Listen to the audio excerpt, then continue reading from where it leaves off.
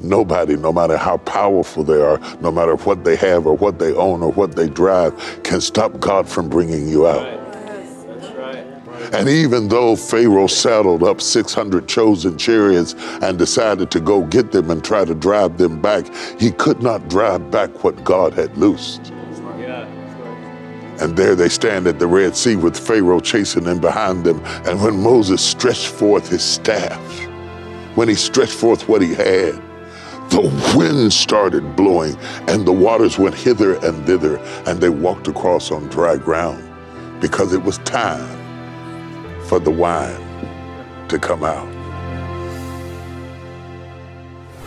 And so it was amazing for me that in the same year, the first time I made my first trip to the motherland, to the land of my ancestors, when I first got off the plane to hear the gentleman say in a deep African accent, "Welcome home," was absolutely staggering. And it was amazing because in that same year, I made my first trip to my spiritual ancestry, to Jerusalem. It was the first time these old West Virginia feet had walked down cobblestone streets and smelt bread baking early in the morning and watched Jerusalem open up and come to life, much as it would in the days of Christ's time. And I searched it through. I went everywhere I could go. I went down to where the pool of Bethesda is thought to have been. I went down to the Sea of Galilee. I set my feet in the waters of the Jordan. And I went to a place called Megiddo, where Armageddon is supposed to be, leaped out of the car over in Jordan and ran out in the mud to stand and look around at the amphitheater, a natural amphitheater of mountains all around, just to see what was going on. I went in the Temple Mount, which is now controlled not by the Jews, but the Muslims. And they told me to take off my shoes as I went in there, and I went inside the Temple Mount and had the experience of walking up into what would have been the holies of holies, only to find Abraham's rock, the place where he would offer up Isaac. And it was then that I realized that the Bible isn't wide, it's deep. That the same place that Abraham offers up Isaac is in the same area where Christ is to be crucified. So it's not about going from place to place, it's about digging deeper. So you stand in a contemporary place with a contemporary shovel and dig your way through the epistles and dig your way into the prophets and dig your way into the Old Testament, because the history of our faith is in layers. I walked down to the Wailing Wall, where all the Jews go to pray. And the rabbis stand in front of the Wailing Wall and rock back and forth, placing their prayer requests into the crevices of the rock and rocking back and forth. They rock back and forth. I asked the guide, why are they rocking back and forth? They said, because they believe that God is a moving God. And if you're going to come into his presence, you have to be moving in his presence, because God is always moving. He's always rocking. He's always doing. And I said, can I go? And with the women on one side and the men on the other, I came to the Wailing Wall and had the most amazing experience. I burst into tears, because the Wailing Wall is the last remnant of Herod's temple. The Wailing Wall is reminiscent of Solomon's temple. And when I looked at the faith of so much history, layered and still standing there in the rock, and I'm standing at the rock. I'm standing at the rock where Jesus has stood. I'm standing on the spot where the threshing floor of Ornan was, where Solomon's temple was, where all of history had collided in that moment. And I just started crying. And I'm surrounded by Jews, and they're watching a Christian cry at their Wailing Wall. And suddenly I recognize, or hope they recognize, that your Jehovah is my Jesus. that your Elohim is my Prince of Peace, that your bright and morning star is my lily of the valley, that we are kin and that we are connected, and that we have something in common, though our perspectives are different. For you stand waiting on a Messiah to come, and I stand looking back at a Messiah who visited and you recognized him not. And yet we all wail at the Wailing Wall. For even though we recognize Jesus as the Messiah, that doesn't mean that we're not waiting for him to come too. We wait and we weep and we rock. To my brothers and my sisters, ladies and gentlemen, saints and friends, keep on rocking. Keep on weeping. And for God's sake, keep on waiting.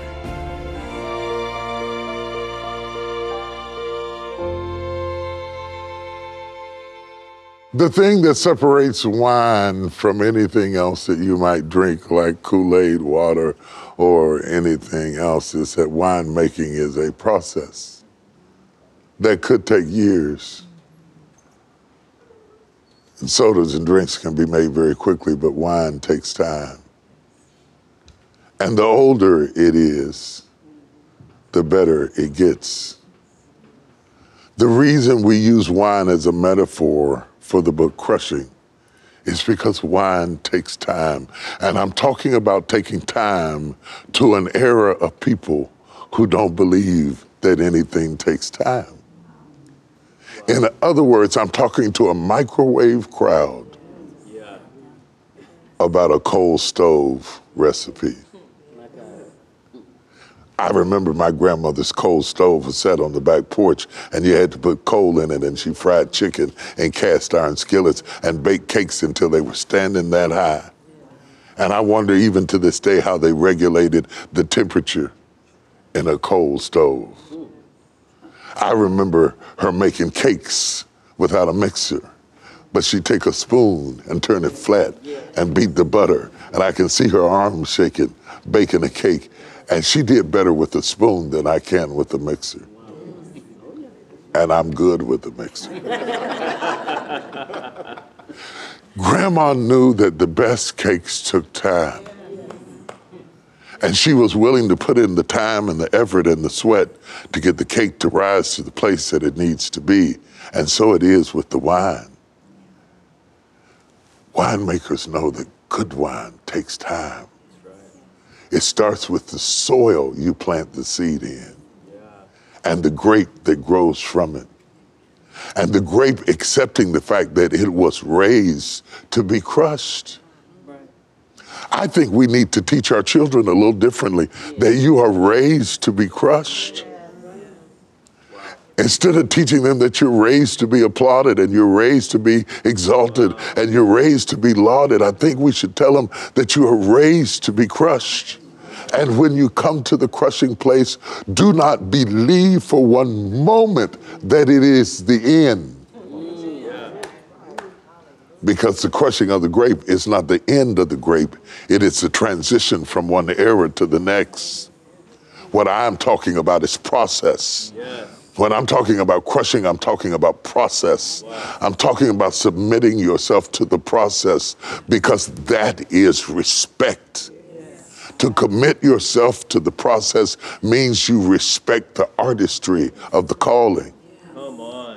When you put the work in and the labor in and the commitment in and all of the sacrifice into it, that means you respect it. I wouldn't go down to the Cowboy Stadium and ask Jerry Jones to put me in a uniform and just because I watch football, think I could play football. That's disrespectful to the people who have worked hours and years getting ready and training all their life to become excellent at what they do. Process is respect. Wow. To recognize that it's not supposed to happen fast. Yeah. Because if it happens fast, it will not last. Come on. That is slow broiled and slow cooked and cooked overnight and smoked on a smoker until in the morning has a richness and a flavor that you just cannot get in a microwave. That's right. Yeah. You have to understand that. And if you want microwave success, go on and do it quick. And you'll go up quick and you'll come down quick. But if you really respect the artistry and the technique and the style and the fashion and the depth and the anointing and the unction and the power and the collaboration between the spirit and the man and the man and the spirit and the spirit and the man, until you can't tell the difference between the talent and the tool of the master and how he uses it in such synchronization that you don't know whether it was the hand of Gideon or the sword of the Lord that defeated the enemy. That means that you want to fit so good in the hands of God that at a moment's notice, he can use you anytime and anywhere. Yeah. And in order to be that kind of good, that means you have to go through the process and embrace it. Yes. Embrace the process, not resent it. Not feel betrayed or denied because it didn't happen as quick as the person next to you, because you are not comparing yourself with the person next to you. That is not the goal, to be like the person next to you. You are not running against them. You're running against the hope of your calling and what God wants to do in your life and what he has to take you through to produce what he is trying to produce in your life. And that means you have to listen at what he's saying. That's right. Even when he's talking about waiting while you're talking about winning.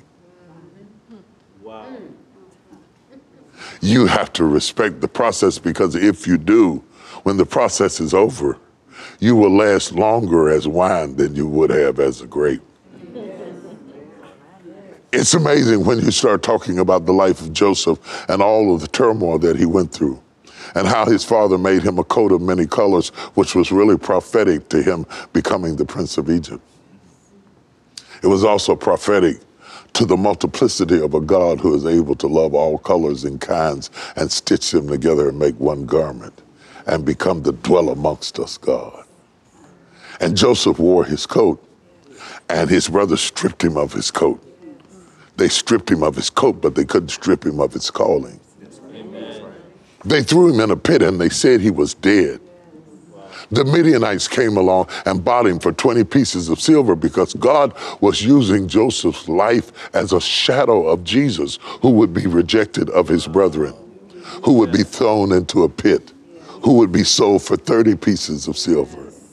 And Joseph doesn't know it, but he is acting out what Jesus will fulfill. And then he goes from that to Potiphar's house and rises to a place of power, only to be lied on by Potiphar's wife and have to flee and end up in prison. And then Joseph, the young man who grew up with the coat of many colors, ends up with stripes in a prison, locked up behind bars. And even there, he excelled. And you know all of this, but what you might not realize is that that is only a small fraction of his life. That he spent more years free than he did bound. Wow. That he spent more years as the Prince of Egypt than he did as a prisoner in the jail cell. Right. And what you have to understand, the process may seem long while you're going through it, but if you will go through the process, when you get to the end of it, you'll be a prince much longer than you'll be in process. And God is trying to fix you so that you will last. And when the winemaker makes the wine, he makes it in such a way that when they bring it to the table, they tell you first what year it was made. And the best wines have been preserved for hundreds of years. And the longer it lasts, the more it costs. And if you want to be expensive in the kingdom, exotic in the master's hand, If you want to be the kind of wine that is prophesied at the marriage at Cana, that he saved the best wine for last, then all of that is predicated upon how well you endure the process.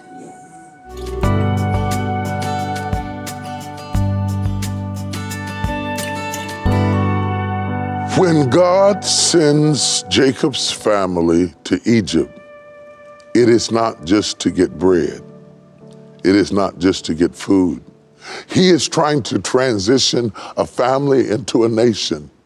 And so Egypt becomes an incubator. It becomes a womb where God turns Jacob's family, big family though it was, 70 people, into millions of people. And he fermented them through the slavery of Egypt. The atrocities and the abuses and the 400 years of agony was how God incubated them. So they go into Egypt, a family wanting bread, and they come out of Egypt, a nation carrying gold. Do you hear what I'm saying to you? Yeah. In order to turn family thinking into nation mentalities, it takes time. It takes time. 10 generations went past. So many generations went past that they had forgotten how to worship their God because they had so assimilated into the culture of Egypt that much of their understanding of who God was had drifted away. But with the limited residue of faith that they had left, they cried out unto God, and he still heard them. Though they had forgotten what Abraham had taught them and what Isaac had shown them, and Jacob had long since been buried, he still heard them. I know he did, because he told Moses, I have heard the cry of my children, Israel. Go down there and tell Pharaoh to let my people go. You talking about time's up? That was God's time's up. That was God saying, the process is over, the fermentation is completed, the wine is made, and I'm ready to bring it out. And when God gets ready to bring you out, nobody, no matter how powerful they are, no matter what they have or what they own or what they drive, can stop God from bringing you out. And even though Pharaoh saddled up 600 chosen chariots and decided to go get them and try to drive them back, he could not drive back what God had loosed. Yeah, that's right. And there they stand at the Red Sea with Pharaoh chasing in behind them and mountains surrounding them. And they think that they are in a place of hopelessness and despair, because they can't swim the Red Sea and they can't escape across the mountains, and the horses are coming faster than their feet can run, and their children are laden down with the wealth of Egypt. And there they stand in total dismay, Moses included, saying, God, what am I supposed to do? And God says to him, why stand ye here gazing at me? Stretch forth your rod. And when Moses stretched forth his staff, when he stretched forth what he had, the wind started blowing and the waters went hither and thither, and they walked across on dry ground, because it was time for the wine to come out. It was time that the family had become a nation. It was time that the purpose of God had been completed, and he brought them out by his mighty power. And he brought them out on dry ground. They didn't even have to get mud on their feet. They walked out on dry ground. It was almost as if God had paved the bottom of the riverbank so that they could have comfort while they exited.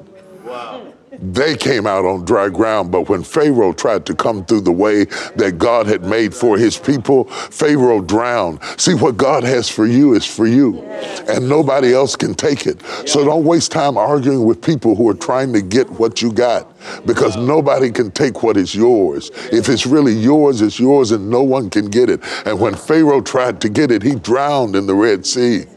He drowned in the Red Sea, because God stopped the wind from blowing, and the waters collapsed and covered him up. And Pharaoh and his horses and his chariots drowned it in the Red Sea. And Miriam grabbed a tambourine and began to beat it to the glory of God. And the women began to dance around the mountain. And as they danced, the bodies of the Egyptians were washing up on the bank. But God did not just close the Red Sea to drown Pharaoh or his horses or his men. One of the reasons that God closed the Red Sea is to keep them from going back. Once you get out, never go back.